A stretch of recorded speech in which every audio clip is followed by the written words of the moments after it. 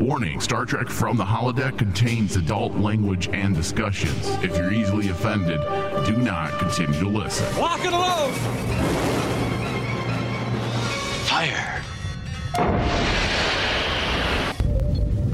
Holodeck 3 program is reinstated. Open sesame! Commander Klingon vessel. We are energizing transporter beam. Now. Warp 1, engage!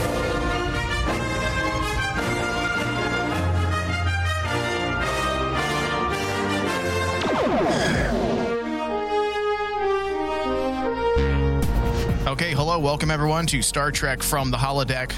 This is the Picard edition, and I'm your host, Michael Flores, and today we're going to be discussing and breaking down Star Trek Picard Season 2, Episode 7, titled Monsters. And on the bridge with me, aka the studio, to discuss and break down is Ensign David. Hello. Hello, everybody.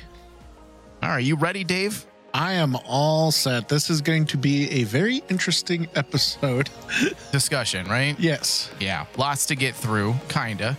Kind of. It's a very strange episode because there were some very dense aspects, just a lot to break through. But then after that, outside of that, it was relatively simple. It was simple. There was, there was a lot of complex concepts that they were trying to throw in this episode. But then when you broke away from those concepts, the writing just reverted back to, I think that's the best way to put it, is like it's more simple. Just more simple. It's more simple. Yeah. Any other way I was like thinking to myself, makes it sound like I'm going to bash the episode, and I'm not. Yeah. The episode was written decently. It was a capable episode. Yeah. But we'll get there when we get there. We got a lot to get through, David. So, okay, if you're a new listener, we cover a wide variety of Star Trek content. And you can find our podcast wherever you listen to podcasts. Just search From the Holodeck. Please give us a review as well as a rating, a 5-star rating, as it does help trigger algorithms and more people find our show. Mike might change me from ensign to at least a lieutenant. Yes, maybe. Maybe. Or you might just be a forever ensign like Ensign Kim. If you keep acting up, Dave, that's exactly what's going to happen to you. And I'm also going to take away your holodeck privileges. Pass? Yes. Which, listen, we all know that your holodeck privileges basically are just your masturbation privileges. So you're going to lose that. I'll have to go like Stone Age for my masturbation purposes. Yeah, you have to use the old noggin. The old spank bank. All right. So this episode was directed by Joe Mendez and written by Jane Maggs.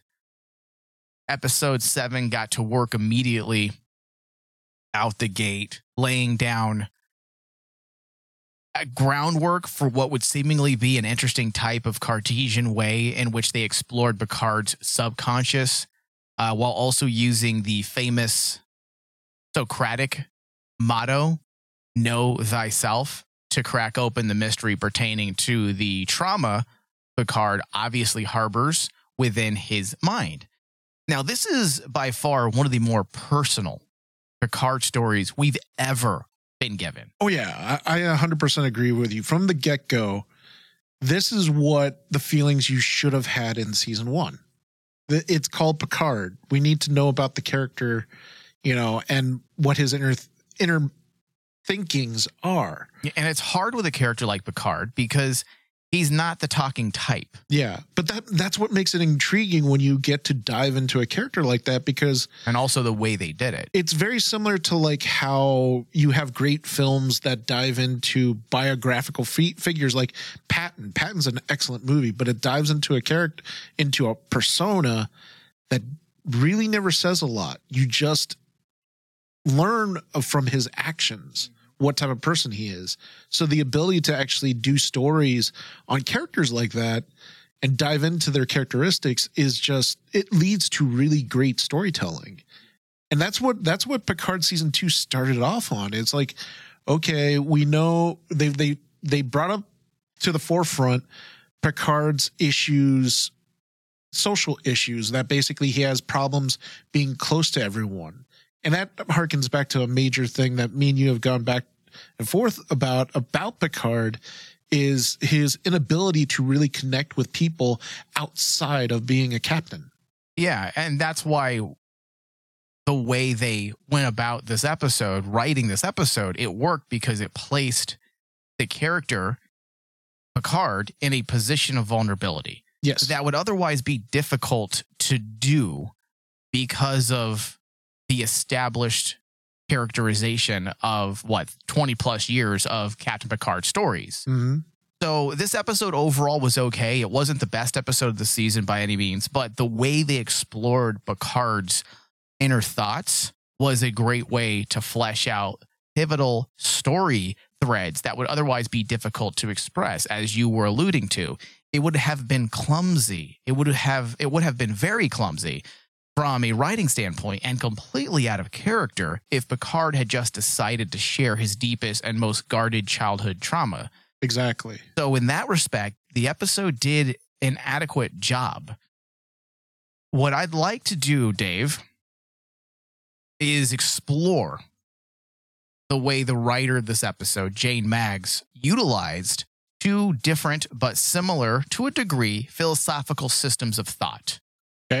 Okay, that she utilized within her writing strategy. Firstly, is the Cartesian, which in this context is simply an adjective that describes the ideas of the French philosopher René Descartes, which if you guys have heard me say that various times, that's who I'm talking about when I say Cartesian. Who, and just to keep it simple, in his book of meditations, Descartes, he examined his inner consciousness so deeply that he discards his belief in everything. And then, step by step, attempts to work his way back to belief, or to believe in what can be known for sure. That was the entire purpose of his method within his book known as simply the Meditations. And that famous phrase, cogito, ergo sum, I think, therefore I am, are taken from those very same meditations, which I feel like most people have heard that saying at some point in their life. Now, this episode of Picard utilizes his method, the Cartesian method of elimination, in the sense that it communes, or I should say Picard communes with his consciousness in the form of his father, much like Descartes in his meditations, slowly eliminating the truth from fabrication. Yes. Give me 1 second. I'm having problems with my mic. Okay. So just to reiterate, to rephrase, this episode of Picard utilizes the method of elimination in the sense that he communes with his consciousness in the form of his father, which is very similar to what Descartes did in his meditations, which he slowly eliminates the truth from fabrication.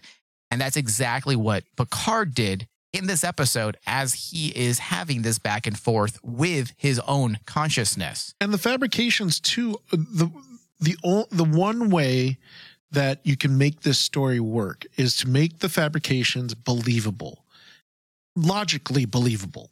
And like when you take a look at like what Picard is going through, and when you get to the final answer, it makes sense because the fabrications, who cannot relate to the idea of a child trying to actually understand what's in front of him and then writing their own story as a child would?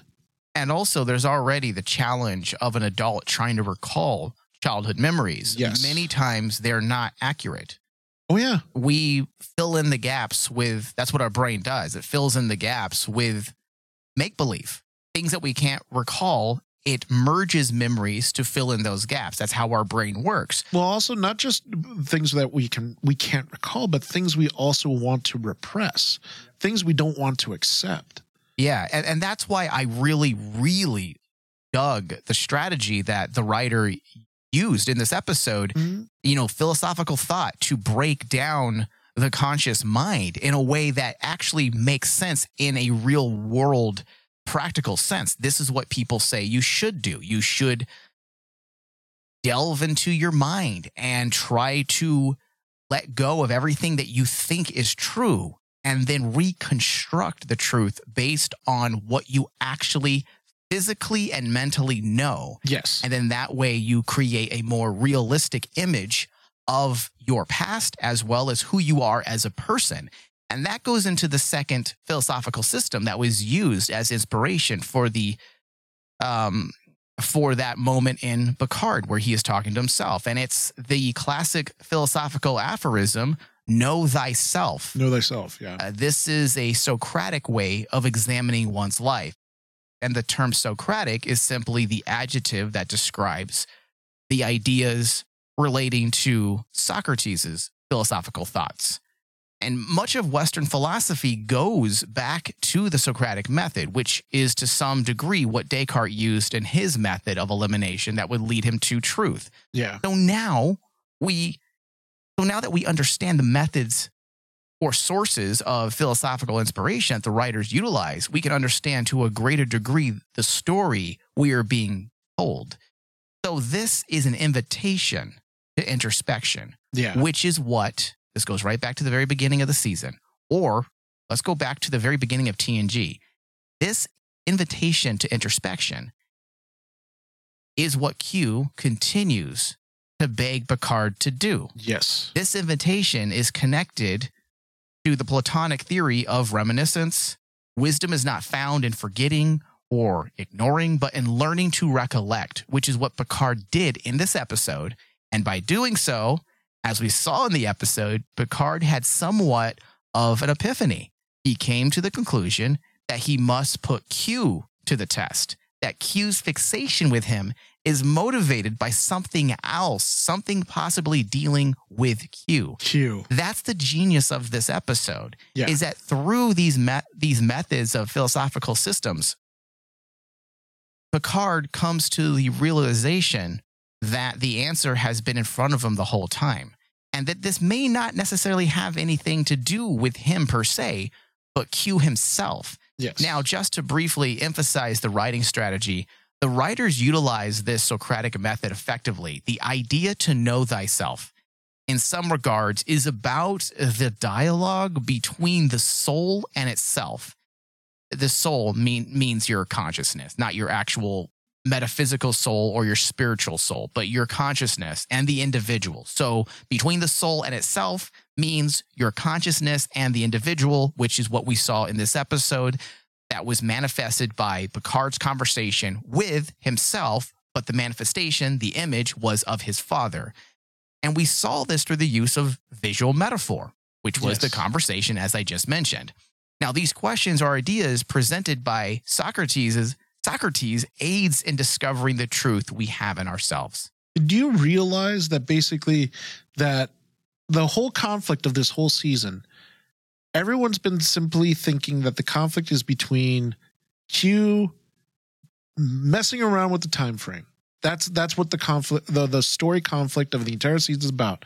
But in actuality, the conflict is actually within Picard, because ever since the beginning, it started with Q and Q challenging Picard, to know thyself, Picard. How many times have we heard him say that? Know thyself. And then when you get to Guinan, and Guinan's like going, there are a lot of things me and you have shared, but there's always that one thing you do not want to talk about. And then like you see even Guinan is trying to get Picard to think. And that's where a secondary conflict happens.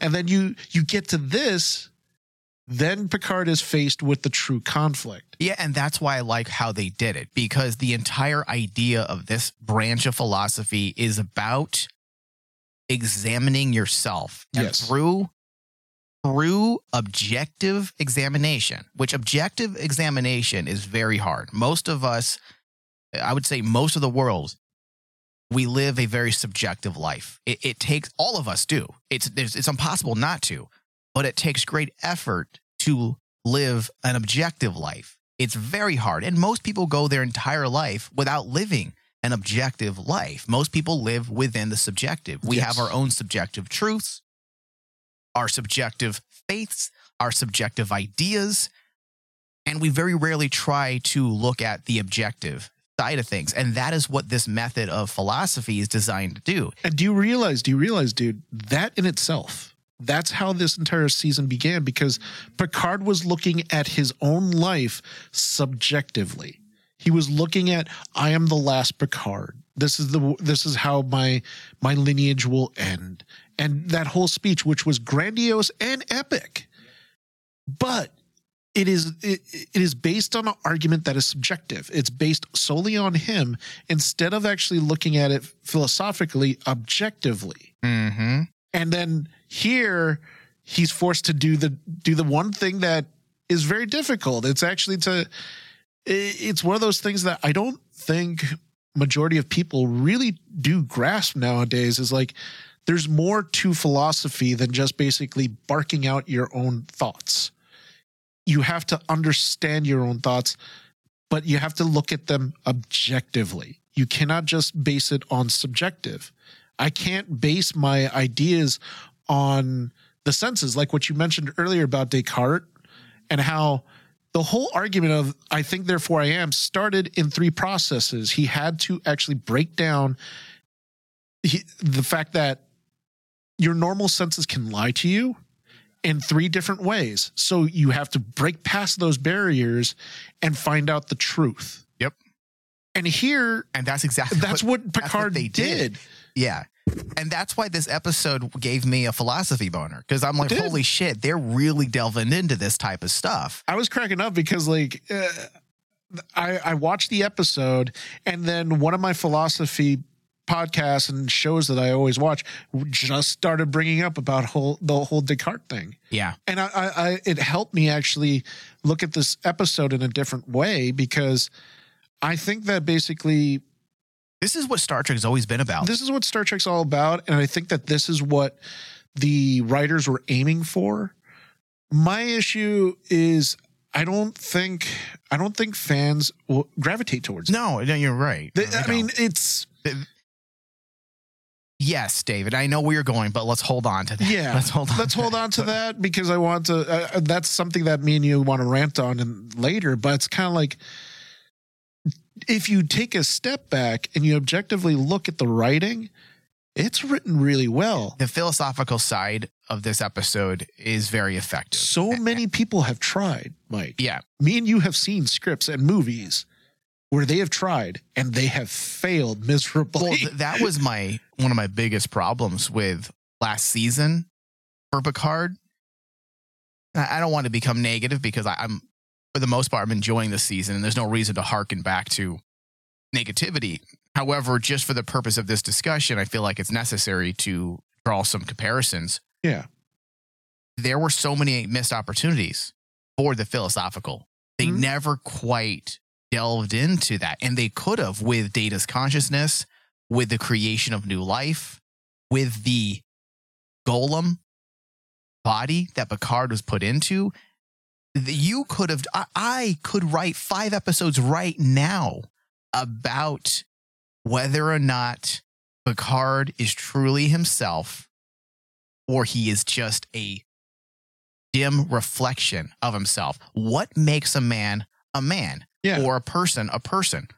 Their brain, their consciousness. How do you transport consciousness? Something that we don't actually understand to this day. We don't fully understand how consciousness forms. So how do you replicate that and put that into a body? That was a missed opportunity that the writers of Star Trek could have totally delved into. Oh, absolutely. Whereas this season, they're not letting those philosophical breadcrumbs just sit there. Yeah, they're not letting it sit there. They're actually dealing with it. Yeah. And I think that they're dealing with it much better than Michael Chabon. And objectively, I'm taking a step back and saying, me and you have made fun of Chabon throughout the entire seasons that me and you have done this show. It's more of a joke at this point. And I know for a fact that Michael Chabon can write. He is a writer. The problem is, when you're dealing with philosophical writing, that is one of the most challenging things to do, because if you do it incorrectly, you will look like you are a simpleton. David, I was going to say, my 14-year-old can write his name, and he's not a writer. But does that make him a writer? Well, we all can write. Doesn't mean you have the skill to write. Doesn't mean you have the skills to write. Yeah. So everything we have discussed and broken down up to this point pertaining to the Cartesian and Socratic methods of philosophy, it all leads to a question, a singular question that remains, and that is why. Yes. Why does Q want Picard to know thyself? Why did he feel the need? And I believe Picard actually said this in the episode. After all these years, why did Q feel the need to come back and yet again ask Picard to know thyself, to explore your consciousness and truly examine yourself objectively? Why does Q care whether Picard examines his life and accepts his truths? Well, that was the question they posed at the end of this episode. Yes. And I'm assuming next episode we're going to get to it. We do have that little FBI debacle that might throw a wrench in getting to that question right away. But if you think about it, Mike, think about all the breadcrumbs that they've laid out since episode 1. We've been thinking that Picard's the one on trial, right?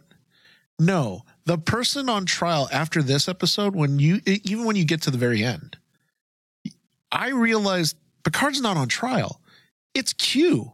Q's on trial. He's the one that basically has to literally face that question, that philosophical question of Descartes. The whole point is why? Why, Q? You can't, and I guarantee you, when you go back and watch episode 1, watch the thunderous dialogue between him and Picard in the very beginning. When Picard asks him, "You're not well," mm-hmm. Suddenly the challenge of Q is suddenly flipped on him, and suddenly he gets really defensive. Yeah. Here, Guinan and Picard tried to stage what essentially to me was an intervention. They tried to call Q. Well, he's trying to take the fight to Q now. Yeah. Instead of being the one being questioned, he's flipping it on Q. He's flipping on Q, and he's doing a quote unquote. To me, it's an intervention on Q, but Q does not answer. Why? Because he doesn't want to face the question. I don't think he can answer, Dave. I don't think he has power anymore. Well, yeah. Simply put, but when you think about the concept of Q not wanting to question himself, not wanting to answer himself, what is wrong with him? I think his arrogance as a super being does, in fact, think that way. But there's also a part of him that I feel wants Picard to be the one to make himself face his own questions. Yeah. Because it goes back to every single episode. If you go through the years and all the episodes that Q has popped up in, and we've actually done Patreon discussions on various episodes breaking down Q's purpose, how he's such an excellent he serves one point. There's only one point to Q, and he's a philosophical writing device. That's it. He always has been. And what has he always tried to get Picard to do? To examine himself, to look inward. Look inward. All the time. And if that's the question, the ultimate question that they're trying to bring a finality to, is that the word, finality? Finality. If that's what they're trying to do, to tie up all those loose ends and to bring absolute closure to Q's intent and purpose, and it's all tied into Picard needing to look inward, fully discovering who he is. And in some way, at the end of that, at the end of this self-discovery for Picard, is an answer to Q's own problems. Or perhaps in order for Q to face his problems, he knows that he needs Picard to be the one, that he needs to look inward in order to achieve that. I feel like that's the direction we're going in. Yeah. I don't think it's villainous. I don't think Q has a true villainous intent. It would feel very out of character. Now, he may be doing some questionable things because he's sick and he might not be in complete control of his mental faculties. So that might play a part as well. I think so, because especially when you make the idea of Picard, especially with the mom aspect where she was mentally ill and Picard didn't want to face it. It almost runs in parallel with Q. Q could be mentally ill, Mm-hmm. quote unquote mentally ill. If that's the theme, right, that's kind of guiding some of this, then yeah, I'm agreeing with you. Sorry. And did I throw you off? No, you didn't throw me off. Basically, like at the end, that's what it's going to lead to, is basically Picard showing empathy to Q and trying to say, hey, I understand you. I understand what's going on. Mm-hmm. I'm here to help as best as I can. Because if this turns into a story about how to deal with mental illness, Star Trek is the perfect franchise to deal with stuff like that. They really are. It really is. And I'm starting to think that there is greater purpose to a lot of these things that they're saying, because if the conclusion that Picard came to at the end of the episode was he must question Q now, then if you go back to what Raffi said around episode 2 or episode 3, where she said, and you just played along with them this whole time, essentially saying you never really questioned why he's doing this. You just played along. It brings more relevance to that statement, because it's about Picard not just playing along. Like, listen, look within yourself and try to fully examine what Q is actually trying to do. What is his purpose, Picard? Rather than just simply playing along so you can get him out of your hair for the time being, what is his motivation for all of this? Yeah. So from all of this, everything we've discussed, we learned the reason behind Picard's reticent behavior that exacerbates his intimacy issues. And it's, as you put it, Dave, it's his mother's mental illness. They don't come out and say what she's suffering from, but I think it's dementia. Do you think so? I just felt like it was some deep melancholy, which is basically depression, right? Serious depression. Yeah, it could be serious depression, but like from all aspects of like how the story was. Oh, she's a nympho. Oh, what if that was it? That was it. It to me, it seemed like the symptoms that she was going through was depression or dementia. Because like she was being a danger. Apparently she was being a danger to her entire family. Well, that's why her father acted the way he did. And her story, unless that was his own memory, again, that part wasn't quite clear, but I got the idea that the stories that she was telling him were about monsters, and you need to look out because monsters are going to get you. Yes. And that then created, how kids' imaginations run rampant. That created this entire story in his head that his father was the monster. And that they were trying to run away from him. But yes, his mother's mental illness weighed heavy on him. And just like psychology as well as cognitive sciences will often tell us, you can't always trust your memories because they are deemed unreliable. The brain creates false memories. It can merge memories together and memories can be manipulated. And in the mind of young Picard, his father was a monster that his mother had to flee from. But upon examination of the mind via the Cartesian and Socratic methods, he was able to uncover the truth, and it was different than what his memories had to offer. His father was not the monster, but instead, his father was simply a desperate man trying to help his wife that suffered from a debilitating mental illness and sought to protect his child the best way he could. I love that. I love that story because it rectifies such a sad past for Picard. The issues that he had with his father have now been resolved. Yeah. His father is not this shitty individual that he had grown up thinking. I mean, TNG, how many times did he, I'm making it sound like it was dozens. It wasn't. It was like 2 or 3 times that he mentioned his issues that he had with his father. Yeah. But especially when he went back to the farm, the episodes where he dealt with his brother, that's what made those moments really, really powerful. Yeah. Because and for the longest time, we thought the issues were between the two brothers. One was angry at the other because Picard's brother felt that Picard ran away and he left Starfleet and left the family behind.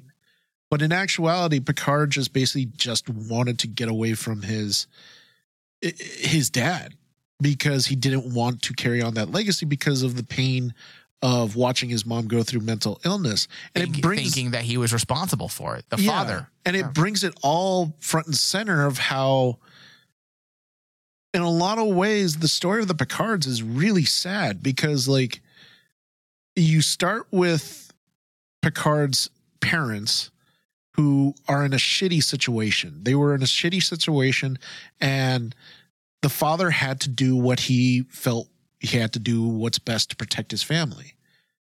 Even if that meant protecting his own wife, because unfortunately, even by today's standards, we still don't know what to do with like mentally ill people.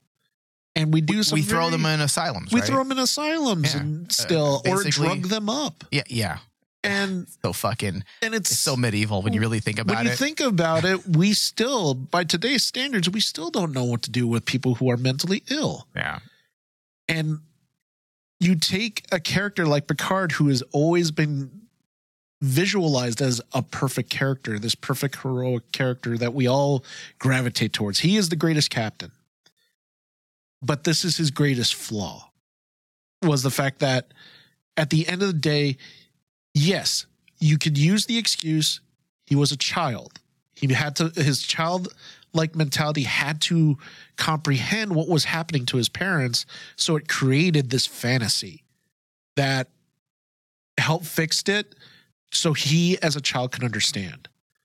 Okay, you can make that excuse, but it still was the incorrect thing to think of because his hatred to his father was just not, it wasn't fair. Yeah, it wasn't justified. It wasn't justified. That's it. Yeah. But you know what? I like that we finally got an answer to Picard's intimacy problems. His inability to be vulnerable in any type of relationship, whether it be romantic or platonic. Was it this episode where they said that even his closest friends call him captain? Yes. If you think about it too, yeah. If you go back to TNG and even like they made a note of it in season 1 of Picard, they never no one really calls him Jean-Luc. They call him either Picard. Oh, Dr. Crusher does. Look out. Well, yeah, because we know that there was something else going on behind. Jean-Luc. We know that there was more to that relationship than they want to actually put on screen. There's a few times I wanted to change my name to Jean-Luc just so I could pretend Gates McFadden was talking to me. Jean-Luc, that disappointing tone all the time. You couldn't talk to me that way if you'd like. But even I'm giving you permission, Gates McFadden. Go ahead. But even like when you look at Riker, what does he refer to him? He refers to him as captain, or admiral. Like in the very end, what does he say? You think that I would miss out on all the fun, Admiral? Yeah. He doesn't call him Jean-Luc. Yeah. Because no one really is. Jean-Luc doesn't, or Picard doesn't let anyone in. Yeah. So in that respects, David, up to now, looking at episodes 1 through 7, I feel like up to this point, the season has been successful in fleshing out Picard and giving us something new when it comes to him. I will agree with that.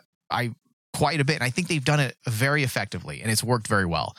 Now, also, something is up with the continuum. Remember what they said, Dave. I feel like this might connect to Discovery because in Discovery, they said that there has not been any recorded contact with the continuum in 600 years. In 600 years. Why would that be? I have a feeling that what's happening with Q is probably going to be the answer. Yes. Okay, so this was all the heart of the episode, everything we've discussed up to this point, its strength. We've spent 30 minutes discussing all of its strengths, all the good things. Here we go. Okay, so this part isn't negative either. So calm down, David. You're so eager. I'm just waiting. Talon is Romulan. I want to get into that first. Okay. Picard assumed she must be an ancestor of Laris, but I'm still thinking she's the same person. Same here. It would explain Laris's affection for Picard. If she knows the most intimate of intimate situations, something that Picard has never shared with anyone, it would stand to reason that she would feel very close to him. And especially since being a watcher, why wouldn't it be a surprise to find out that Laris was actually truly watching Picard, because since season 1, she's been kind of like his guardian angel. Yeah. In fact, Talon said that typically, correct me if I'm wrong, she said typically supervisors will only watch over people of their own species. But sometimes, for whatever reason, the beings that are in charge will have them watch over another. We know of Picard's connection to the Romulan people.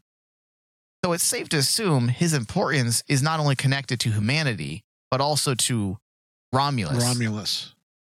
Which would justify why Talos is looking over Renee, and then flash forward several hundred years to the future, and now she is overseeing and keeping an eye on Picard because of his close connection to the Romulan people. So it's not that far off. In fact, the super beings that are in charge of the supervisors could easily say, well, Renee is important because of what Picard will do for the Romulans in years to come. Exactly. So the next big element is the realization that the Borg Queen has evolved into something very different. This is one of the more interesting side stories. Oh, without for a doubt. season 2. We said this last episode that she might be one of the more interesting characters now, which is very surprising, Dave, because you and I did not like this character last season. She started as the most hated character. I wanted her to die. I know. So did I. I did not like her. But like the fact that basically Agnes has turned into the best supporting story in the whole season just is funny to me, because like I would never have guessed at first when they thought about the pairing of Agnes and the Borg Queen. I was like, oh, okay, this is going to be a little cute little thing, and Agnes will turn out to be, smarter than the average bear and actually outwit the Queen. And in the end, nope.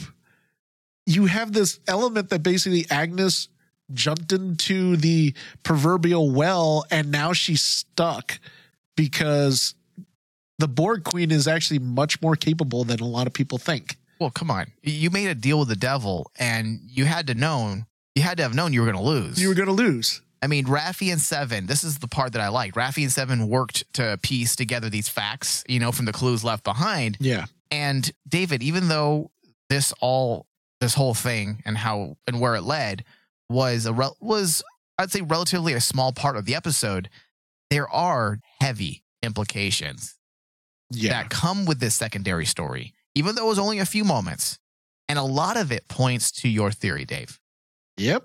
They all but told us as much in this episode when Seven said, I have a feeling that we're witnessing the evolution of a new type of queen. Yes.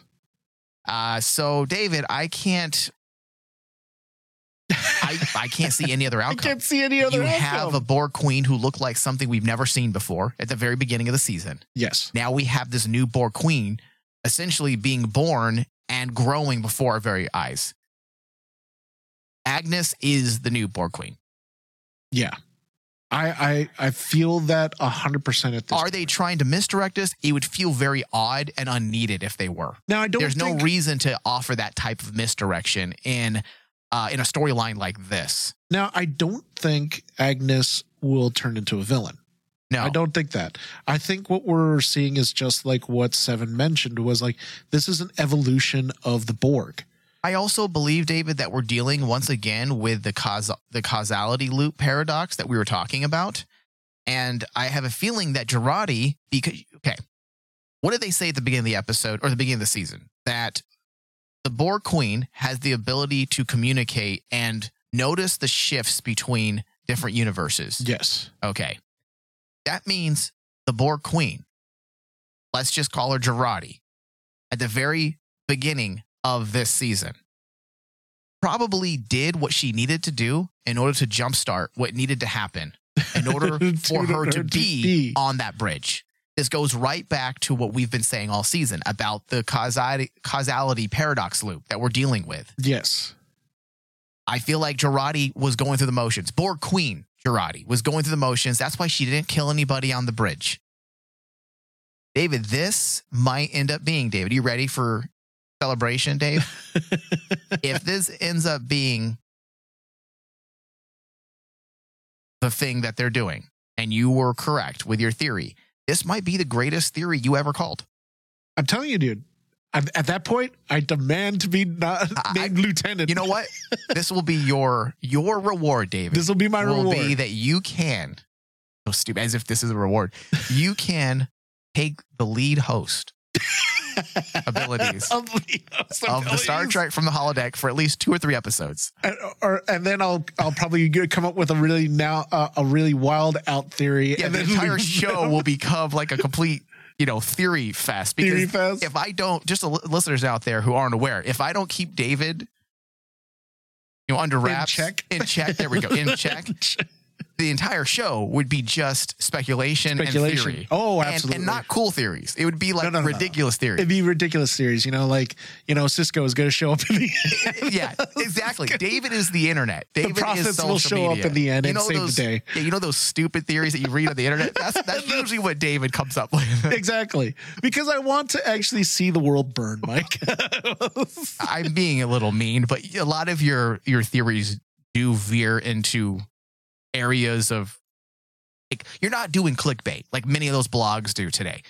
You are taking your knowledge of Star Trek and using it to form your theories. Oh, yeah. And in a lot of ways, the things you say could very well happen. But I mean, but I think this one, if it ends up happening, David, it is your greatest achievement. This one is going to be my crowning achievement, because I was like, this is the long shot.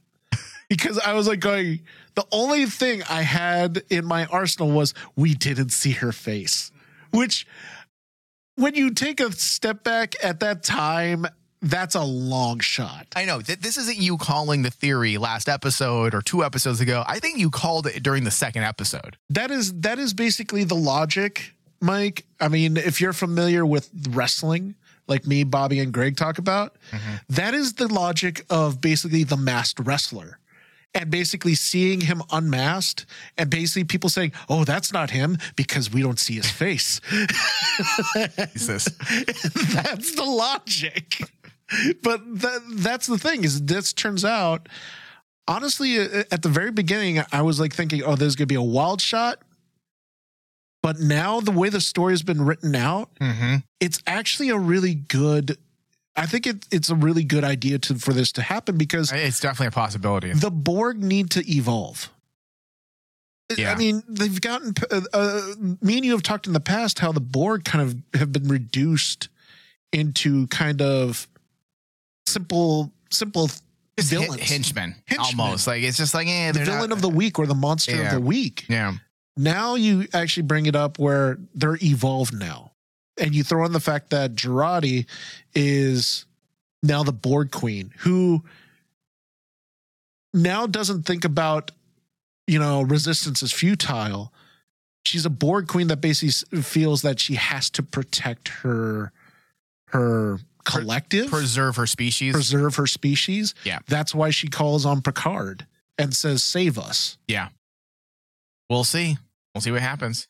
Okay, Dave. So we also... we're given some more stuff about the Illurians.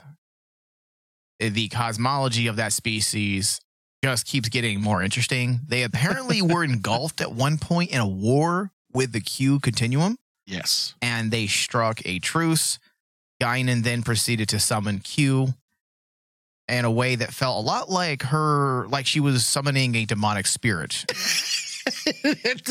I'm not quite sure, I'm not quite sure why they chose to do such a thing in that type of aesthetic. It felt like voodoo.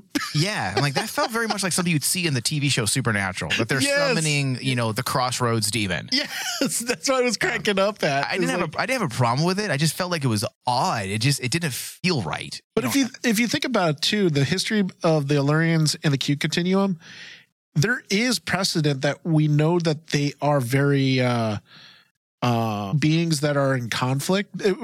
Remember in TNG, when Q first showed up and then Guinan is there, Guinan immediately went to attack Q And Q was like, hey, there's a peace treaty between us. Yeah. So are you sure you want to actually fight right now? Oh, did they actually go into the war before between the I don't remember that. I do remember Q. I do remember Guinan hated Q. I remember Guinan hated Q. And remember the first time she went to attack him. Yeah, I do remember that too. I just didn't remember them mentioning a war. Although her version of attacking him is to take like some kind of weird martial arts stance. I will say, and perhaps this is a negative. I don't know. Okay, so the new Guinan, as an actor, she's good. She's not bad. I do like her quite a bit. She ain't Whoopi Goldberg, but she's not really playing Guinan. No, she isn't. Guinan is serene and soft-spoken, philosophical, wise. And if this is a young Guinan, we've seen a young Guinan before, and she also acts serene, philosophical, very diplomatic, very charming. This one feels like she has an attitude, and a chip on her shoulder, and that is not Guinan. Yeah. And maybe it's the time period she's living in. Maybe she's fucking had enough of these motherfuckers, this version of Earth. I mean, she's made the comment that she's lost faith in humanity. So, okay, if this is the Guinan that basically is in that period, I can understand. But you're also talking about a species that has been around for eons. And you're telling me that the human species is the only species to ever let you down? Exactly. That's the thing that I'm like trying. It feels a little weird, that part. That's what separates this new Guinan from the Guinan that, as a fan, I love the character of Guinan. We make jokes about how fantastic. I'm very scarily infatuated with her, but in all honesty, Guinan's one of my favorite characters because she's always been that peaceful character that epitomizes the friendlier species of Star Trek. She's also the other, just like Q is a philosophical writing device, she's the other one. That's used to help us understand and flesh out Captain Picard as a character. Oh yeah. So, and how they're using her in the season is fine. It's just this version doesn't jive right. Yeah, the way she's playing it doesn't feel very sincere to how Guinan's always been. Yeah. In past iterations. All right. So shortly after we see Guinan attempt to summon Q, who did not show up because obviously he wasn't even aware he was being summoned because he probably has been marginalized down to a simple, lowly human, essentially with no powers. So I knew he wasn't going to show up because the last we saw, he had no more abilities. And that's why he had recruited Dr. Soong. Yes. Okay, so shortly after all that, we see the FBI raid 10 Forward. But this is also one of the more problematic aspects of the episode to many, not just myself, just things I've seen online as well. Because typically, if I feel uncomfortable about something, I'll go to social media just to see if you're not the only one. Yeah, just to see if there's some I need some validation sometimes because for the most part, we're very positive. But then when something bothers me, I'm like, okay, am I just being nitpicky? Let me go to the internet and see what people are saying. And it seemed like others were also having some issues with this part. It's kind of more the same. But also, when you have people running around the 21st century utilizing the transporter, what do you expect? We live in an era, the 21st century, of surveillance. Yeah. Of course, you're going to be seen. You're transporting yourself in broad daylight. Of course, people are going to catch it. We have so many cameras all over the place. As I said, we live in a surveillance society for the most part. Big Brother is watching. Yeah, we live in an era where you can't not be seen. So it makes sense, especially since they seem to really not care about contaminating the timeline because of the Rios thing. The fact that Picard is being transported in the middle of broad daylight, it feels a little weird. And that's why I have a problem with it, because it's out of character. The writers are writing characters. Let me backtrack, find a better way to phrase that. My biggest problem with certain writing styles is when they have characters do things out of character in order to justify something they want to do later. Yes. And it feels like they wanted to have Picard arrested by the FBI for whatever reason, to either create some fluff to help slow the story down so they can focus on maybe Girardi next episode and have Picard and Guinan tucked away, arrested essentially. So it felt like they were having these characters do certain things out of character so that they can justify the FBI showing up and essentially locking away Picard for the time being because the story needs it, at least according to how they want to tell the story. Yes. I think that's my biggest problem with it. It feels a little weak from the writing side. Plus, we've seen this before. Plus, we know with time travel, you don't contaminate the timeline because anything can happen. I don't think Picard would ever play so fast and loose with the timeline, especially the reason why he even went back in time was to do what? To fix the timeline. Fix the timeline. So why would he be so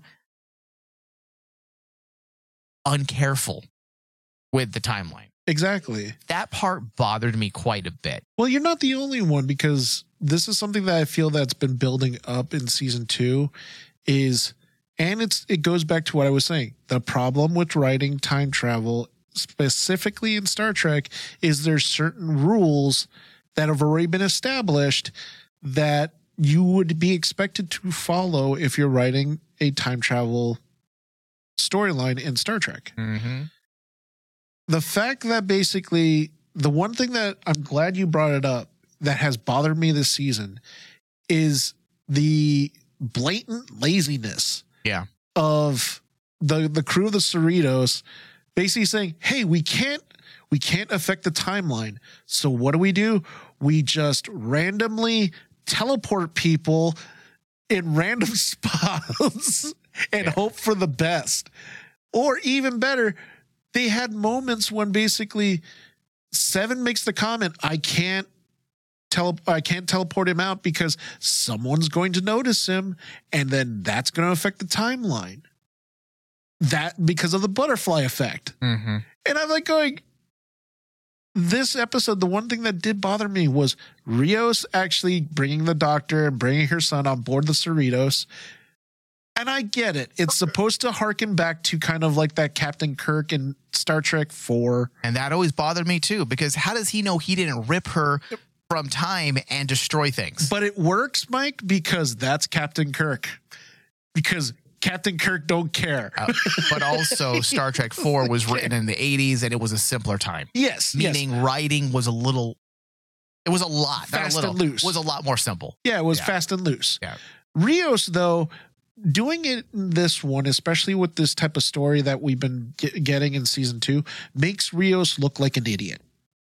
It really does, because it's like, number one, you bring these two people who do not know anything about this technology, and then you tell the doctor just randomly, oh, I have this.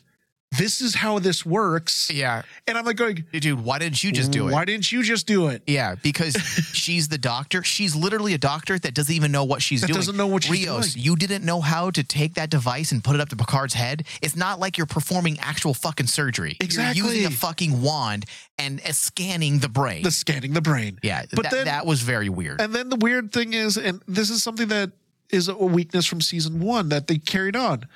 How is it that Rios seems to fall in love with people after 5 minutes of meeting them? He's Latin, dude. Listen, I do the same thing. I'm like, I fucking love you. I love you.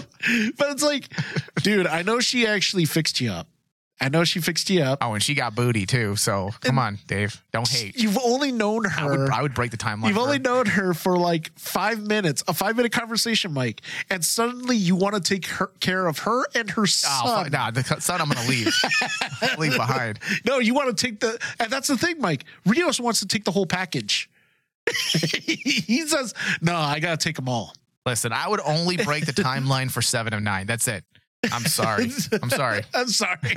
But like, I agree with you. That whole entire Rios story, which was maybe, I guess you can say was story, B, maybe story C.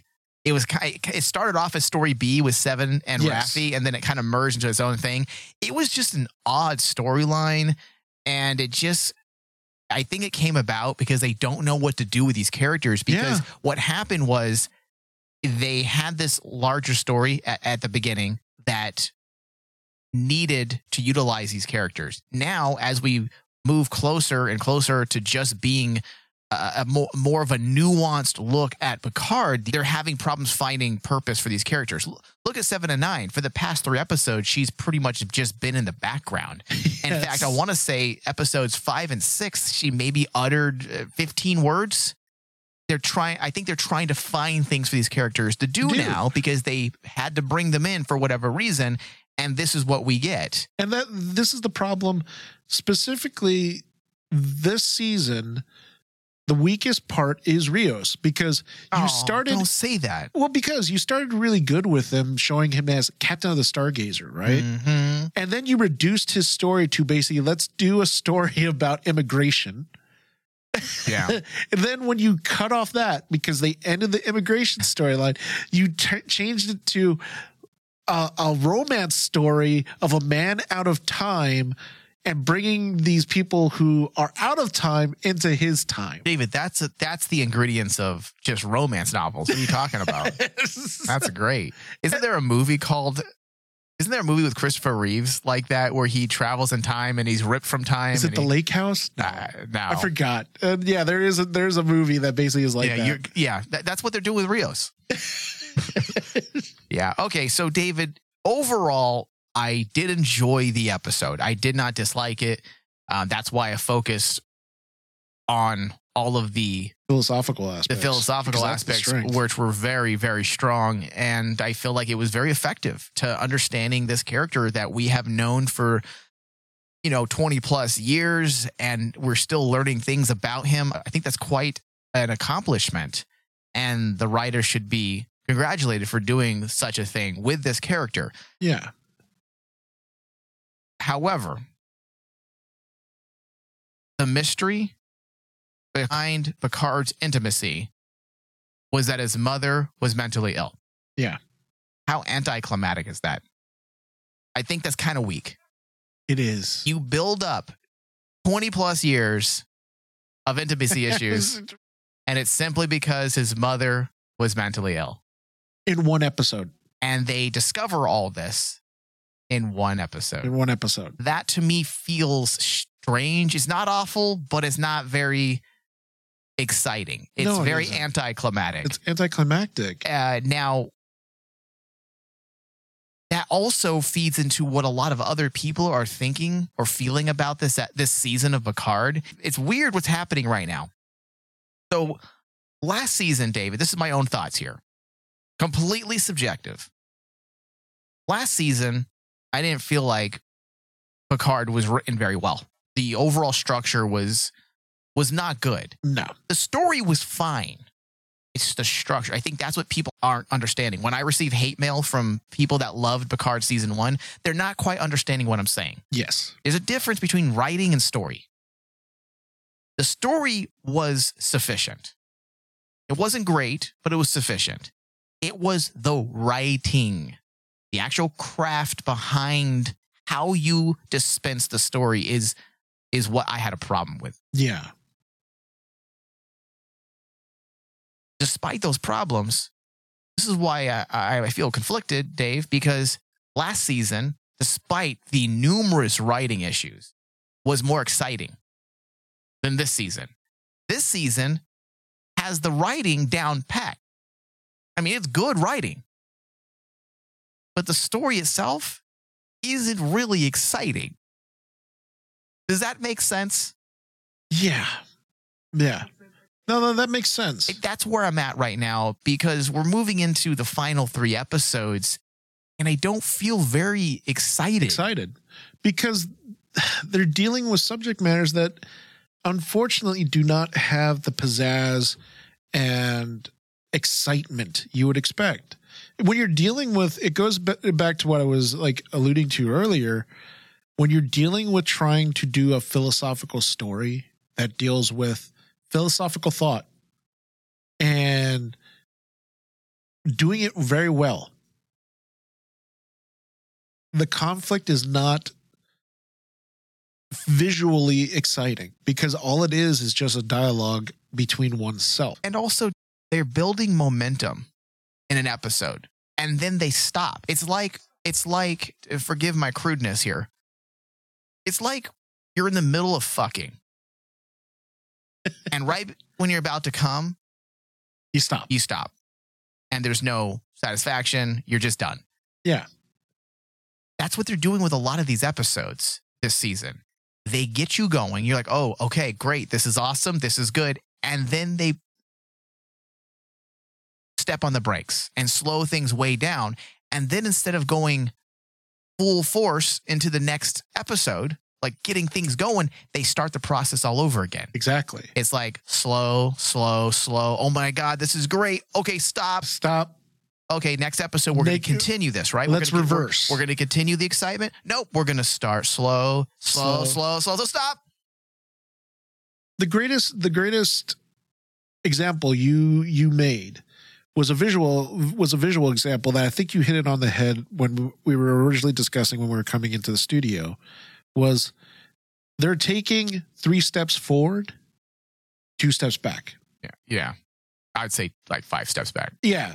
No, they'll do 3 steps forward, 2 steps back. Yep. They'll take 2 steps forward, do 4 steps back. Yeah.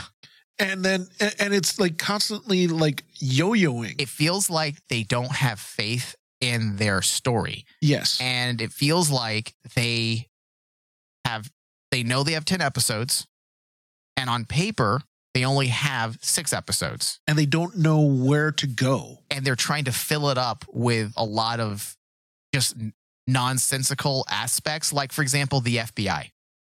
First, we had Rios being arrested by immigration. And that took 2 episodes. Then we have now Picard being arrested by the FBI. I don't fucking care about the Federal Bureau of Investigation in a Star Trek series. I don't fucking care about it at all. Now, the actor that played the FBI agent is fucking amazing. I love that actor. He was great in The Shield. He was great in Sons of Anarchy. He's an accomplished actor. Yeah. But I don't give a fuck about the FBI. I don't. Because, like, what's the point? Now, if we come back next episode and it adds to the excitement and the energy of the episode, then I will take back what I'm saying. But honestly, Dave, I feel like they're trying to slow things down again because they have 3 more episodes. It feels like they have a story that only took up 6 episodes. And now they slow things down continually because they're trying to fill time and slow things down. Okay, so David, on that note, I'm going to give this episode an 86%. That was pretty much my final thoughts. Go ahead, Dave. Pretty much just like the episode, it was very simple, and my final thoughts are really simple. I'm a little lower than you. Oh, really? I actually have this as an 82. Okay. It's not my favorite. Still a respectable percent. It's still a respectable percent. It's not my favorite episode of the season because of the pacing of the whole thing. I mean, I love philosophical stories. You know this. I mean, I think our listeners know this by now. But when you have that and then the rest of the stories that you're trying to fill in the gaps with story B, C, and D are weak. They're just weak. The Rio storyline right now had me irritated. The Raffi and Seven stuff had me irritated. It was cringeworthy because their dialogue basically was, let's talk again about how our relationship was. It was a little adolescent. Yeah. And story D, which was the Girardi thing, was the only thing that was interesting. But the problem with the Girardi... Story D or Story C? Story C. But Story C with Girardi, there was really not any movement forward. No. She's still basically dealing with the Queen. Why are we not dealing with that? That's what makes me feel like they're not comfortable with their overall story, because how are you not? We went an entire episode without fully exploring what Girardi is doing. Yes. And the Borg Queen. They give us 30 seconds, which fine. You give us something to remind us, and I always say that in other discussions. It's one of the things I liked about Game of Thrones.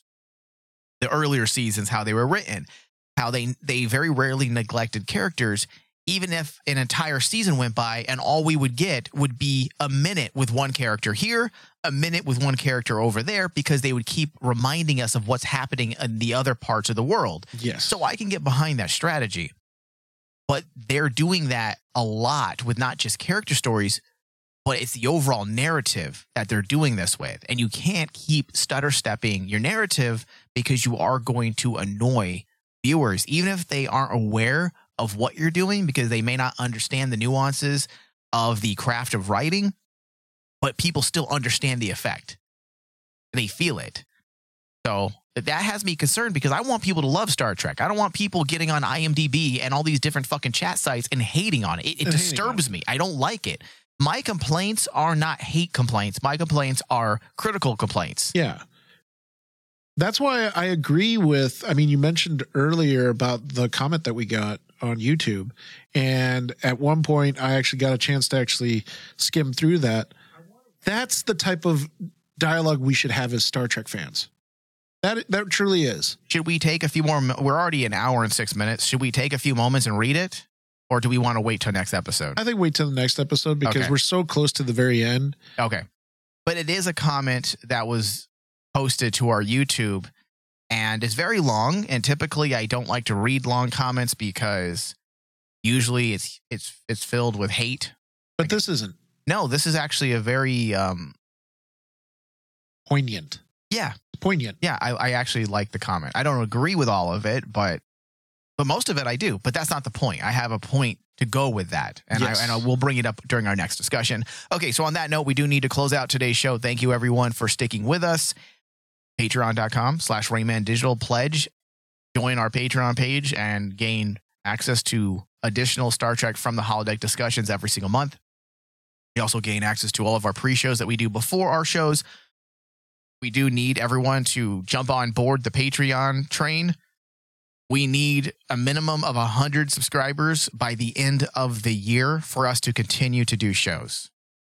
We had massive cancellation because of one of our shows that we covered that came to an end. Yes. And we took a huge hit. And that is the only way that we can support ourselves doing these shows. And I'm not talking about support meaning to feed us. I'm talking about keeping the lights on and having the money to maintain our equipment. Yes. And if we don't have that money, I'm not a wealthy man.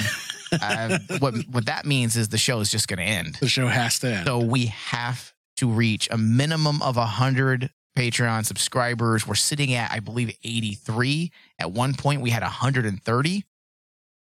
So that's a lot of money that we lost because of the ending of that one TV show. Yes. So please go to patreon.com/Rayman Digital and pledge at least $3. That helps. It does. And if we can get 100 Patreon subscribers, we will continue as a network to do our shows across the board. If we don't, then we will have to reevaluate and start doing massive cuts. And that may mean this show. So yep. I don't want it to, but we got to do what we got to do. I want to thank everyone for listening. Thank you, David. Thank you. Live long and prosper. I couldn't help but notice your pain. My pain. It runs deep. Share it with me. End simulation.